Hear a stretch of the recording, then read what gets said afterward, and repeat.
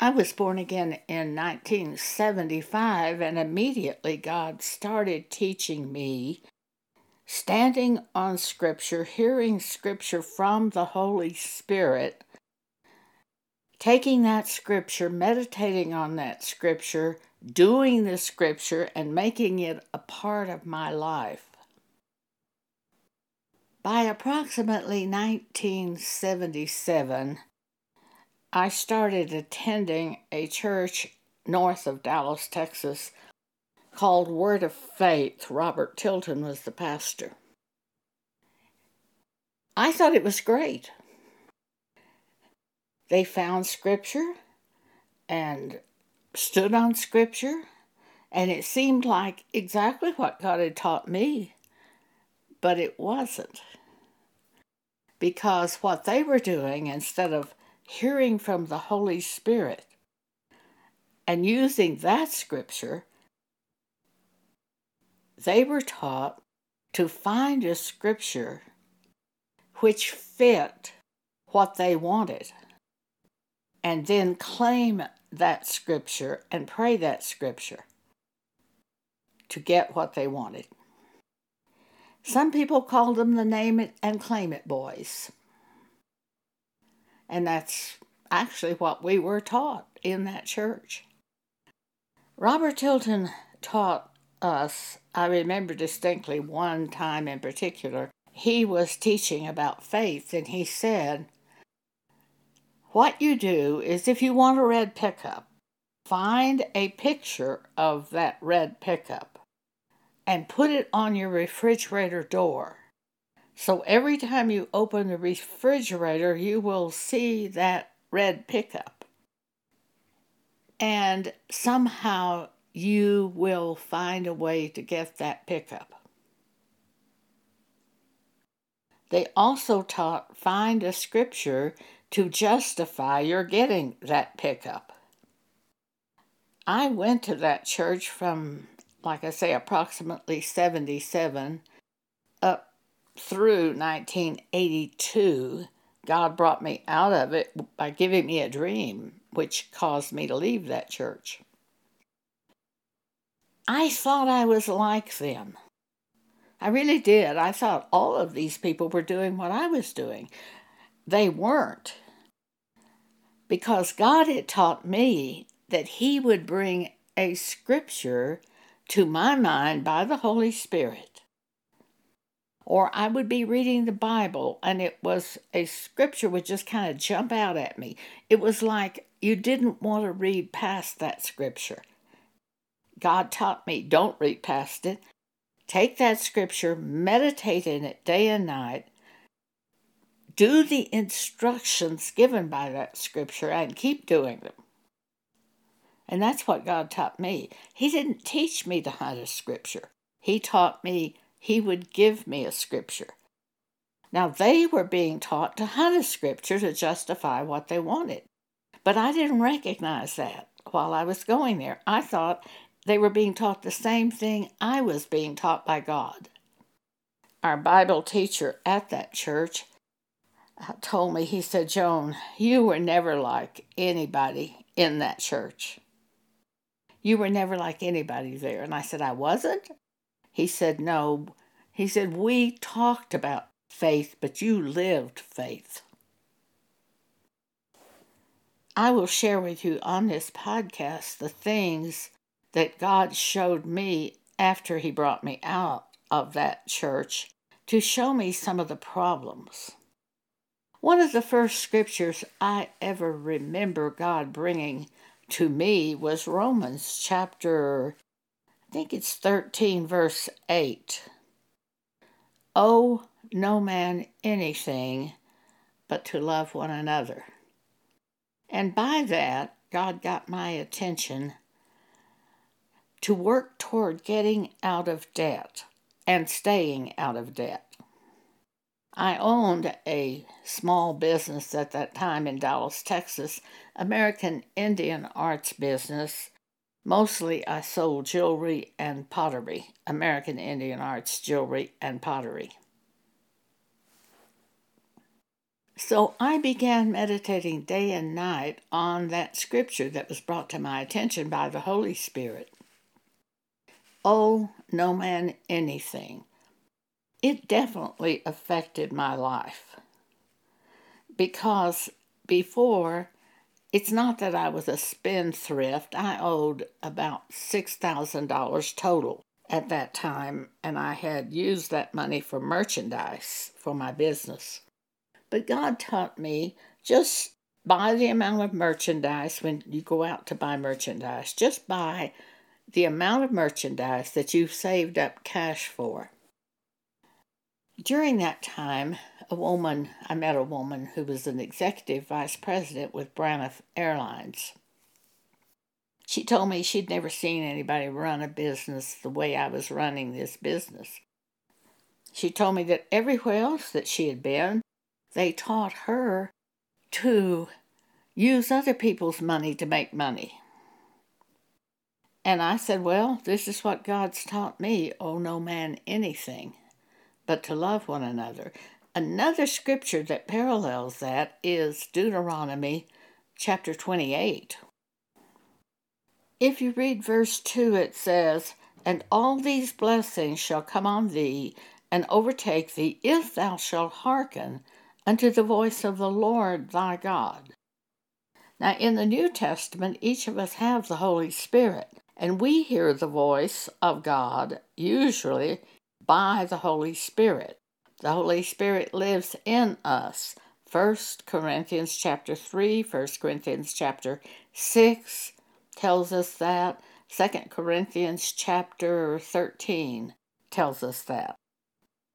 The Holy Spirit lives in us, and the Holy Spirit will bring to our mind the will of God for our life, usually in the form of a scripture, but sometimes in the form of concepts.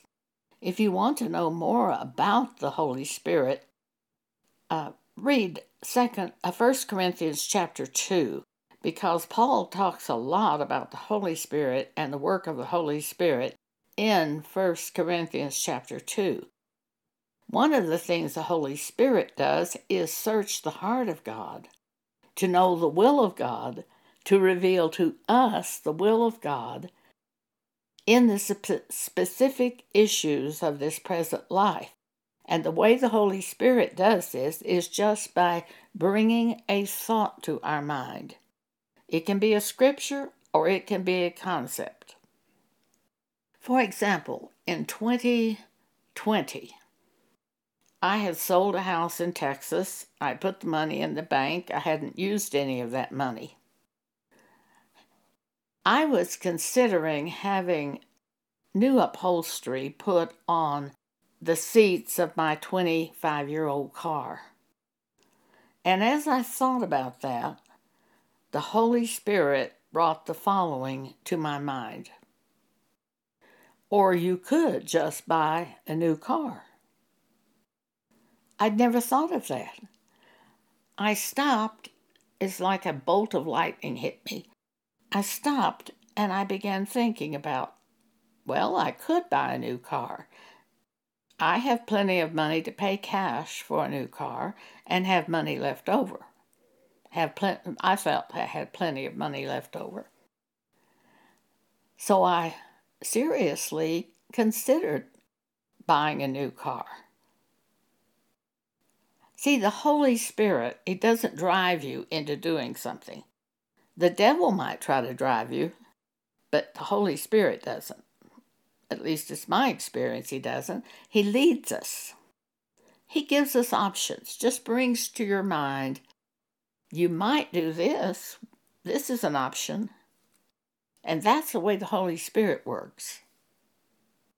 Also, if you want to know more about the Holy Spirit, read John chapter 14, verse 26, John chapter 16, verse 13, because Jesus tells us 4 things the Holy Spirit does.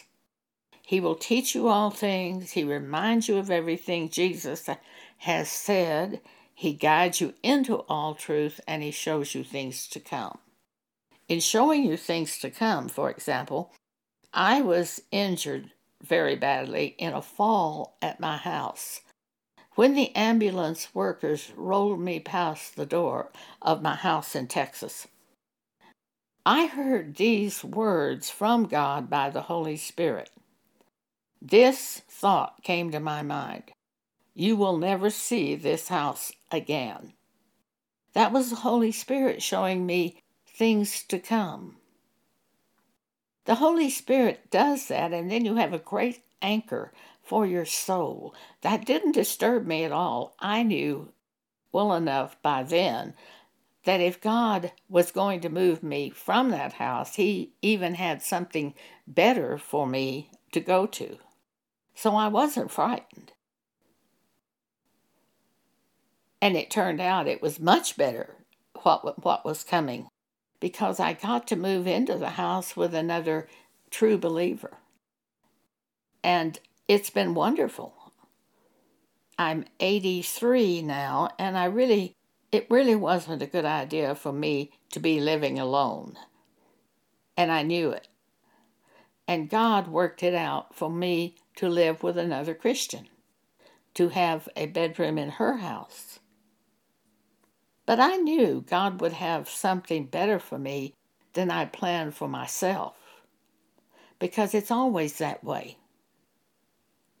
As you have more time and experience with God, you will come to trust God, and you will come to know that you don't want to depend on your own ideas. You would rather follow God's ideas and let Him plan for you. It's much safer. So in Deuteronomy 28, all these blessings shall come on thee and overtake thee, if thou shalt hearken unto the voice of the Lord thy God, and do what He says. He brings it to our mind by a thought, by the Holy Spirit, or He might give us a dream. Blessed shalt thou be in the city, and blessed shalt thou be in the field. Blessed shall be the fruit of thy body, and the fruit of thy ground, and the fruit of thy cattle, and the increase of thy kine, and the flocks of thy sheep. Blessed shall be thy basket and thy store. Blessed shalt thou be when thou comest in, and blessed shalt thou be when thou goest out. The Lord shall cause thine enemies that rise up against thee to be smitten before thy face. They shall come out against thee one way, and flee before thee 7 ways. The Lord shall command the blessing upon thee in thy storehouses, and in all that thou settest thine hand unto, and He shall bless thee in the land which the Lord thy God giveth thee. Now remember, this is if you will listen to the Holy Spirit, who brings thoughts and ideas to your mind, and follow Him. All these blessings come upon you. They really do. The Lord shall establish thee an holy people unto Himself, as He hath sworn unto thee, if thou keep the commandments of the Lord thy God, and walk in His ways. And we will know His ways because the Holy Spirit will show us His ways. Without the Holy Spirit, we would have a lot of trouble with this. But because we have the Holy Spirit, who searches the heart of God, to tell us the will of God for our life in that specific endeavor, because of that, we're going to walk in the way of God, because He will author the way for us to go. You'll read this if you look at 1 Corinthians 2. And all the people of the earth that see thee shall know that thou art called by the name of the Lord, and they shall be afraid of thee. Of course they're afraid of you if you follow God. You're different from them. And they also know that you might disapprove of what they're doing, so they're afraid of you.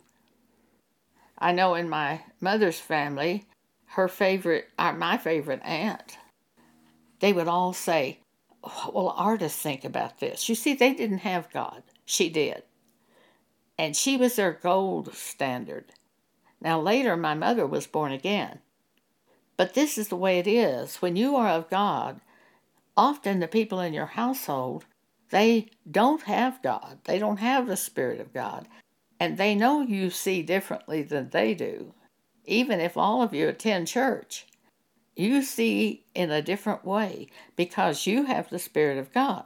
And so they are afraid of you. What will you think about what they're doing? Because they really don't have they don't have that inner gift of the Holy Spirit like you do. And the Lord will make thee the head and not the tail. Now you can't be the head and be in debt. You're going to be serving that debt. And sometimes the search for money will take you in the wrong way as you try to service that debt. And the Lord shall make thee the head and not the tail, and thou shalt be above only, and thou shalt not be beneath, if thou hearken unto the commandments of the Lord thy God. And he says at one point, you will be the head and not the tail. You will be above only and not beneath, if you follow God, if you do what God says. So you can look at Deuteronomy 28. That does apply to us today in the church. Those blessings apply to us if we're following God. To follow God means to hear from God. First, you have to hear what to do. Before Abraham could do anything, he had to hear what to do. Before Noah could do anything, he had to hear from God what to do. It is not that we make up our mind as to what we want and then hunt a scripture to justify it. I'll give you an example of doing that. I wanted to marry, and when I went to Word of Faith, I had hoped that I would meet a man that I would marry.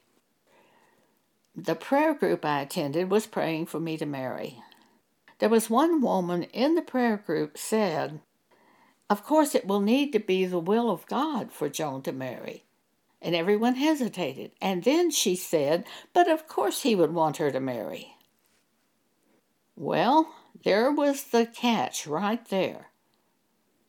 The whole prayer group was praying for me to marry. I was claiming a scripture which justified me to marry, which is in Isaiah, none shall want her mate. I had it written in the front of my Bible, and every morning I would pray that scripture. And I would ask God to bring me a husband. There was one man I was dating, and he said to me, Joan, don't forget to pray over our marrying. And he completely disappeared. And the thing is, I knew it was God who removed him. There was another man I was dating. I saw him coming down the sidewalk heading toward my shop, and I heard these words. You can have all the money you want, but you're not going to have this. And I thought God was telling me I wouldn't be marrying Bob. But in retrospect, I think what God was telling me is I wasn't going to be marrying. Why, you might ask? Well, I think because of the work I do. It would be so difficult to be married and be a prophet and do the work I do. Now, I'm not saying it's impossible, but I'm also an apostle, which deals with church doctrine. And it would be quite difficult to have been married and to do what I do in the calling of God that is on my life. Now, that's my opinion, that's the reason that I did not marry. But I wanted to marry, and I was claiming that scripture constantly. But the one loophole is this. You have to pray according to the will of God. So if you're not getting a prayer answered, it may be because it's not the will of God for you.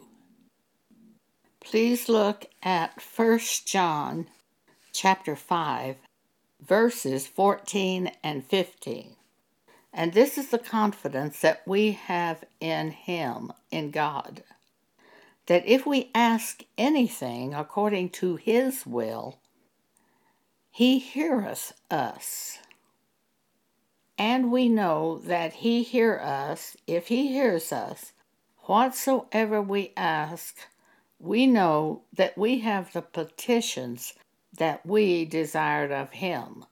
We have to be praying according to the will of God. So you have to seek God, His will. Thy will be done. You have to pray that God will show you His will in the matter at hand. Certainly, I wasn't doing that concerning a husband. I wanted to marry. Never did I consider the will of God for me.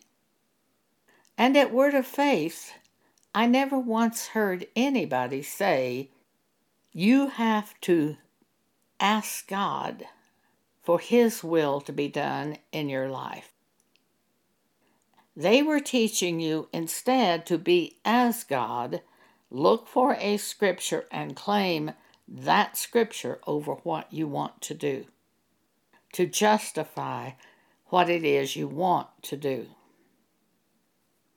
And that is the difference between faith and the faith movement, which seemed like faith, but it really isn't faith.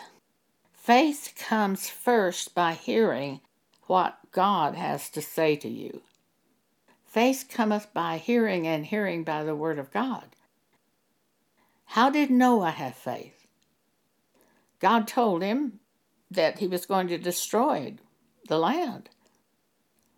But Noah found grace in the sight of the Lord, and so God told Noah to build an ark. It wasn't that Noah said, I'm going to build an ark so I can be saved when the destruction comes. God told him what to do, and he was saved when the destruction came. In the case of Abraham was his name until God changed it. Look at Genesis chapter 12. Let's see what God told Abraham. Verse 1. Now the Lord had said unto Abram, Get thee out of thy country, and from thy kindred, and from thy father's house, unto a land that I will show thee. That was the instruction for Abraham. Get out of thy country, and from thy kindred, and from thy father's house, unto a land that I will show thee. He didn't know where he was going when he left the land that he had been in. He went by faith that God would do what He said, that God would show him. When I attended Word of Faith, there was a young couple that quit their secular job in Dallas and were going off to Israel to minister. A week later, they were back at church. We went to them and said, what happened? And they said, well, it was impossible in Israel because we don't know the language. Now, these young people wanted to do something for God, but it wasn't God who sent them there. Religious spirits can give you all types of projects to do for God. How would they know this was not of God to go to Israel? Matthew chapter 11, God's yoke is easy and His burden is light. Here they are, they quit their secular jobs, went off to Israel to minister. God's yoke is easy, His burden is light. James chapter 3, verse 17. The wisdom that's from above is first pure, then peaceable, gentle, easy to be entreated. One of the main ways I can evaluate whether or not it's the Holy Spirit speaking to me, because thoughts can come from your own desires, they can come from devils, or they can come from the Holy Spirit. The difference is, when they're from the Holy Spirit, they're pure, peaceable, gentle, easy to be entreated, full of mercy and good fruits, without partiality and without hypocrisy. James 3:17. If something is extremely complex, if it's very expensive and I don't have the money to do it, I always know it is not the will of God. The idea that came to me, either I'm going the wrong way, doing it the wrong way, or it's not the will of God. Something is wrong if it's too complex, if it's too expensive. You have to be able to evaluate whether that idea is from God. God knows the future. God knows if you're going to need that money in the future that you're about to spend. Now, I'm 83 years old. I don't even drive a car anymore. But here I had an old car, 25 years old, and I really couldn't ride in it. I had had so many bones broken from accidents where I would fall and break a hip and break an arm and break a wrist.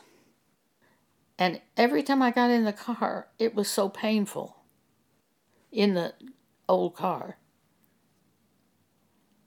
Or you could just buy a new car. Well, is that an easy yoke?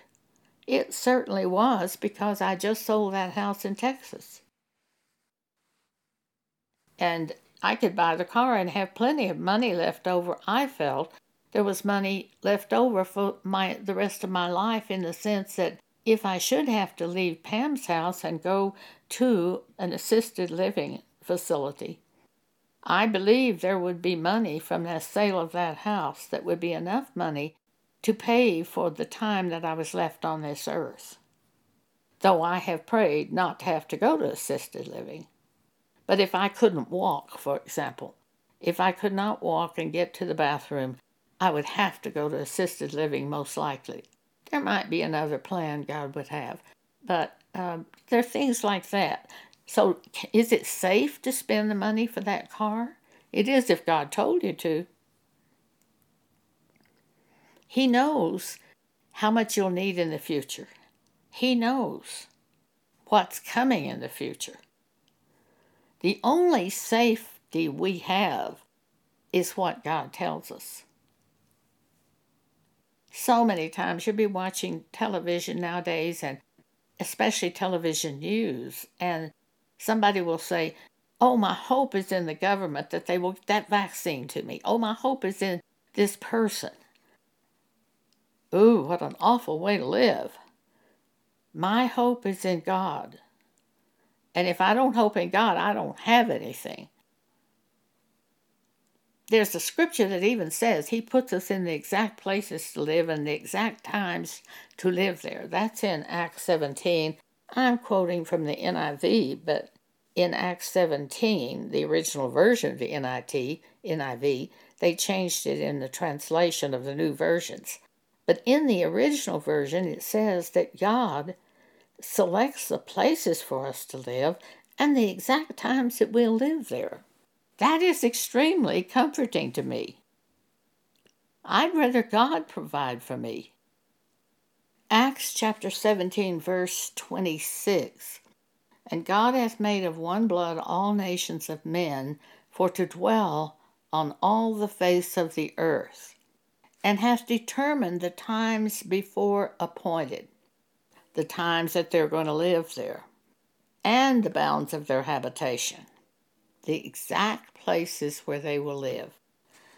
I'm reading from the King James, and the original version of the NIV translated it that He has determined the exact times that they will live there and the exact places that they will live.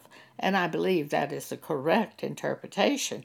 It basically says the same thing as the King James, but in the King James language it's a little harder to understand. And hath determined the times before appointed. God has determined the times that you're going to live on this earth and the bounds of their habitation, the exact places that you would live. Personally, I don't like this century and this decade. I much prefer 1940s, 1930s. because it seemed to me that the overall society of people were closer to living by Bible rules. Although I know there was a lot of evil in those periods, but it wasn't flaunted in front of us the way it is today. Today, all of the evil is flaunted in our face. But because of this scripture saying that God chose the exact times I would live on this earth and the exact places I would live, this helps me a lot. Another thing that helps me a lot is that I'm called as a minister to exhort the church.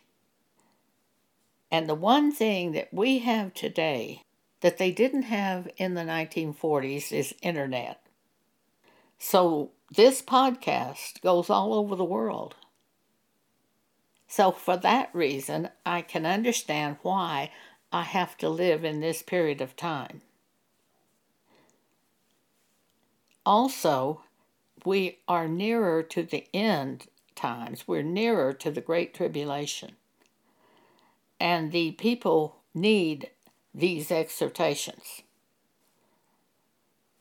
In Hebrews chapter 10, verse 25, it says, exhorting one another, and so much the more, as you see the day approaching. As you see the day of the Lord approaching, the sin will get worse.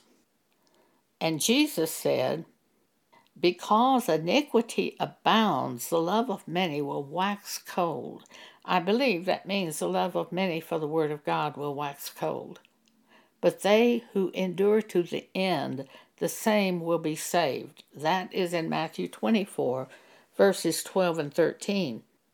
And I know this, that these exhortations help us to be sustained and to endure to the end, because the sins we see in front of our faces when we turn on our television sets, or when we just go out into the world, we see people wearing clothing that we just can't stand, women that wear almost no clothing. I hate this. All types of sins are flaunted in front of our face. Homosexuality, all of our sins. It's not my idea to say homosexuality is a sin. I'm simply quoting to you what the Bible says.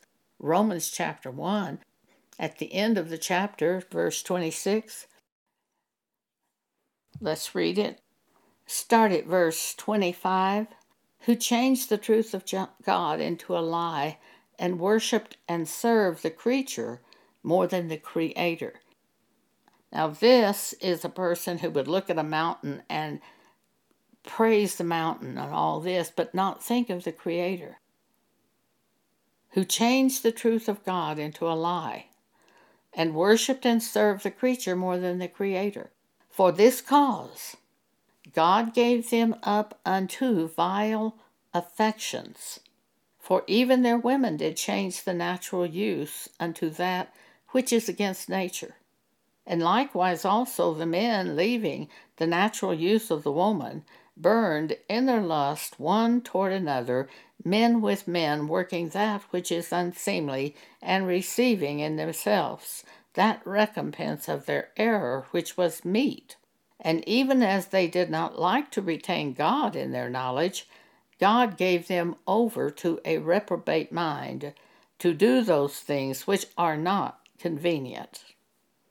I'm reading from Romans chapter 1, verses 25 through 28. So it is not my idea that homosexuality is a sin. It's what God says in the Bible.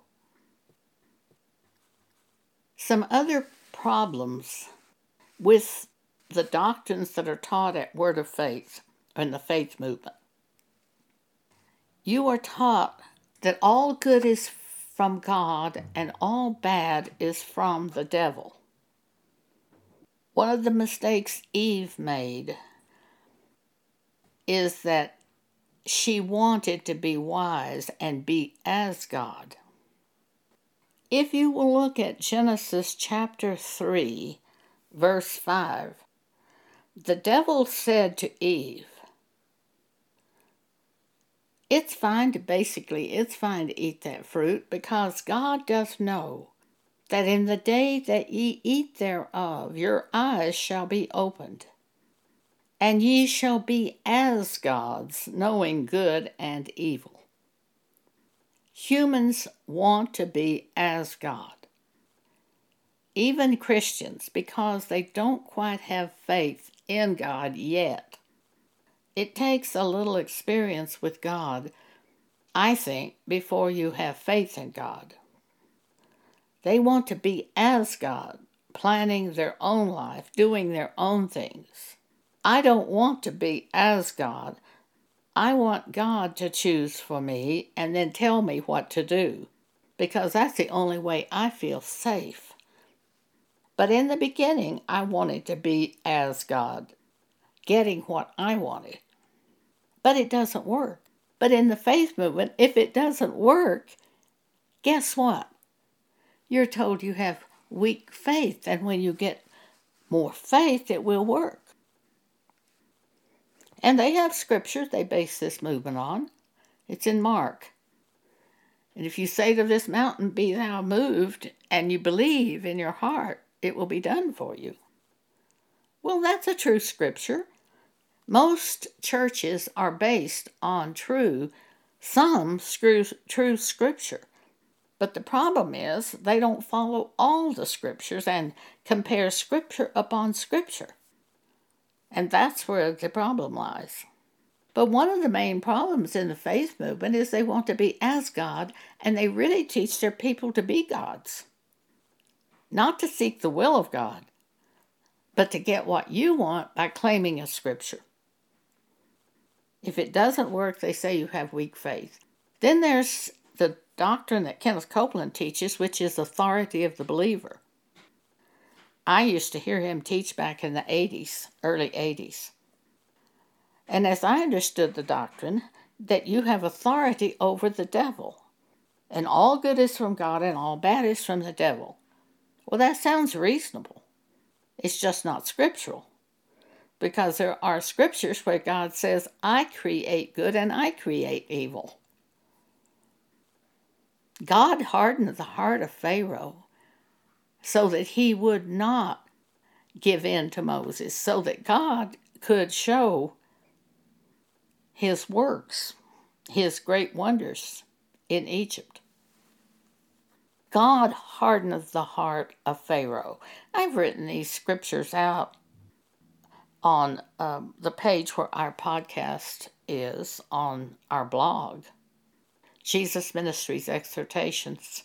If you will go to that and look at the right-hand side of the page where it says podcast, you'll find this podcast listed. You can click on that and hear the podcast, but you will also see details written out. You will see all these scriptures which show what I have said to you on this podcast. God hardened the heart of Pharaoh. Let me give you just one section of scripture where you can see that clearly written. Exodus 10, verse 1. And the Lord said to Moses, Go in unto Pharaoh, for I have hardened his heart, and the heart of his servants, that I might show thee my signs before him. Exodus 10:27. But the Lord hardened Pharaoh's heart, and Pharaoh would not let them go. Exodus 11, verse 10. And Moses and Aaron did all these wonders before Pharaoh, and the Lord hardened Pharaoh's heart, so that he would not let the children of Israel go out of the land. Isaiah 45, verses 6 and 7. I am the Lord, and there is none else, says God. I form the light and create darkness. I make peace and create evil. I, the Lord, do all these things. I make peace and create evil. So you can't say all good is from God and all bad is from the devil. And when God brought me out of the faith movement, he showed me one passage of scripture where after the crucifixion of Jesus, there was a great earthquake. And when the centurion and the men that were with him saw the things done by the earthquake after Jesus was crucified and died, they said, truly this was the Son of God. They believed. Well, that earthquake was not bad. God showed me that. There was a time when I was in the faith movement and they were teaching that authority of the believer, that the devil couldn't touch your property or your own household or anything like that if you took authority over the devil. There was a hurricane that hit Houston at that time, and it destroyed property and it killed people. And I thought, well, why didn't some of these great men of faith like Robert Tilton and Kenneth Copeland, why didn't they take authority over the devil and stop that hurricane from hitting Houston? It's because they don't have authority over the devil. The doctrine's wrong. But once again, if you're in that movement and you point this out, they just say your faith is not strong enough. If you can't take authority over the devil, you don't have strong enough faith. There's a passage of scripture where it says even Michael, or one of the strongest angels, Gabriel or Michael, I think it was Michael, he didn't rebuke the devil. He said, the Lord rebuke thee. We turn to God for him to control the devil. Weather is from God. Hail, fire, lightning, it's from God. And that's another thing we have to understand. You can't control the weather, it's from God. Psalm 18:13, the Lord also thundered in the heavens, and the highest gave his voice, hailstones and coals of fire. Psalm 148, verse 8, fire and hail, snow and vapor, stormy wind fulfilling his word. Isaiah 30:30, and the Lord shall cause his glorious voice to be heard, and shall show the lightning down of his arm and the indignation of his anger, and with the flame of a devouring fire, with scatterings and tempest and hailstones. Look at Revelation chapter 8, 9, and 16 during the Great Tribulation, when God sends the plagues upon this earth. You're not going to stop them. Nobody's going to stop them. There are many scriptures which show us these truths. In 1979, God gave me a terrifying dream. I went into a room that was filled with people. A man was speaking to the group. I sat down in the room and began to listen to this man who was speaking. A second man rushed in and came to the side of the room and said, "Stop, wait. Can't you see? It's too late. It's already begun." And then he disappeared. The first man continued speaking. No one in the room seemed at all interested in the warning that the second man had given.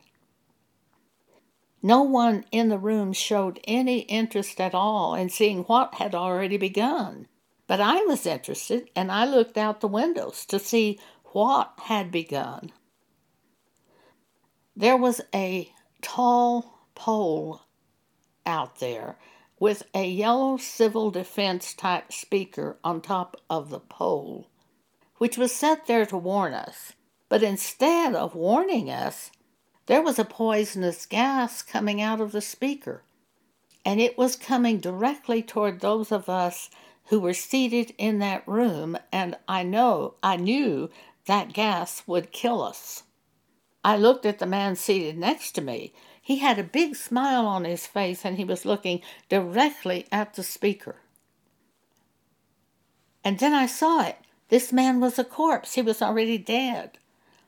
And I looked at the other people in the room, and they were corpses. They were already dead. They looked alive. They had great smiles on their faces looking at the man speaking. But they were dead. They were corpses. As I sat there among them, I began to feel drowsy. I began to drift off, and I knew the gas was going to kill me as I sat there among them. I didn't know what that dream meant. That dream was given to me in 1979, but I didn't know what it meant. In 1982, on a Wednesday night, I was at Word of Faith. I looked at the man seated next to me. He had a big smile on his face. He was looking directly at Robert Tilton, who was preaching that night. He was the man in the dream. He was the corpse in the dream. I looked at the other people in the auditorium that night, and they seemed to be the congregation that was in that dream. I was shocked. And I realized what I was being shown in the poison gas dream was the very things that was intended and set in place to warn us was being used to gas us to death. The message is wrong. So I got up and went to the ladies' room and began praying. And I said to God, I think you are showing me to leave this church. So I'm going to go get in my car and drive away. But if you want me to come back, I'll turn around and come back. Well, God didn't want me to come back. He began after that to show me many of the things I've shared with you today. Because the years that I was in that church movement, I didn't see the things that I've shared with you today. It wasn't until I came out of that movement that I saw these things.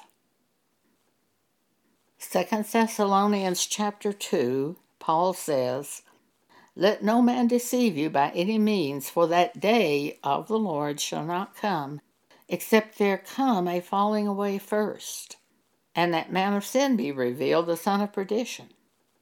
The falling away was going to cause the man of sin to be revealed. Because, well, God said to me in 1982, the falling away are not people leaving the church. The falling away of the church is leaving the Scripture.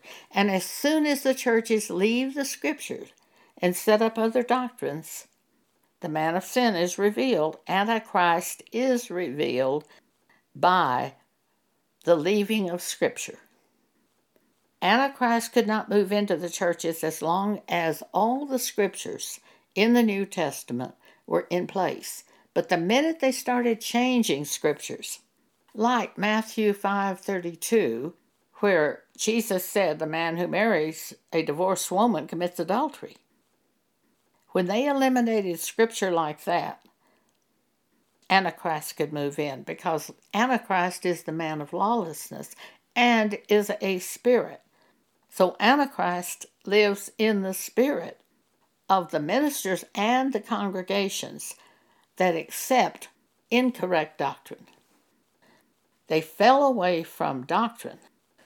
Paul said, Let no man deceive you by any means, for that day shall not come except there come a falling away first, and that man of sin be revealed, the son of perdition, who opposeth and exalteth himself above all that is called God, or that is worshipped, so that he as God sitteth in the temple of God, showing himself that he is God. This is that desire to be God. They do not let the Scriptures rule over their doctrine. They change the doctrines and they rule over it themselves. This is not just at the faith churches, faith movement churches. It's in all the churches. They change the doctrine because the doctrine of the Bible would not be popular, because society itself wants to look religious, and they want to have freedom to sin. We who are of God want freedom from sin. There's a big difference between wanting freedom to be approved in your sins and wanting to be freedom from sin. And by doing the scriptures, we have freedom from sin. But if you do the scriptures, if you preach the scriptures in those churches, you will not have big followings. There was a man that told me this. He was former pastor in the Indiana Street Baptist Church in Lubbock, Texas. And he said, "Oh, we have such a problem at the church. We just don't have room to seat the people. We've built onto the church 3 times and we still can't seat all the people who are trying to come to church." And I said to him, "Well, if you would teach what Jesus says in Matthew 5:32, that the man who marries a divorced woman commits adultery, about half of those people would get up and leave you, and then you would have no problem seating the people at your church building." That's why they have big crowds, is they've changed the doctrines of Christ in order to please the people. So beware. We're at the end times. All of this is ordained to happen. The falling away, Jesus can't come until there's a falling away. The falling away in the churches today shows us we're at the threshold of Jesus' return and the great tribulation. Thank you for allowing me to speak this to you today.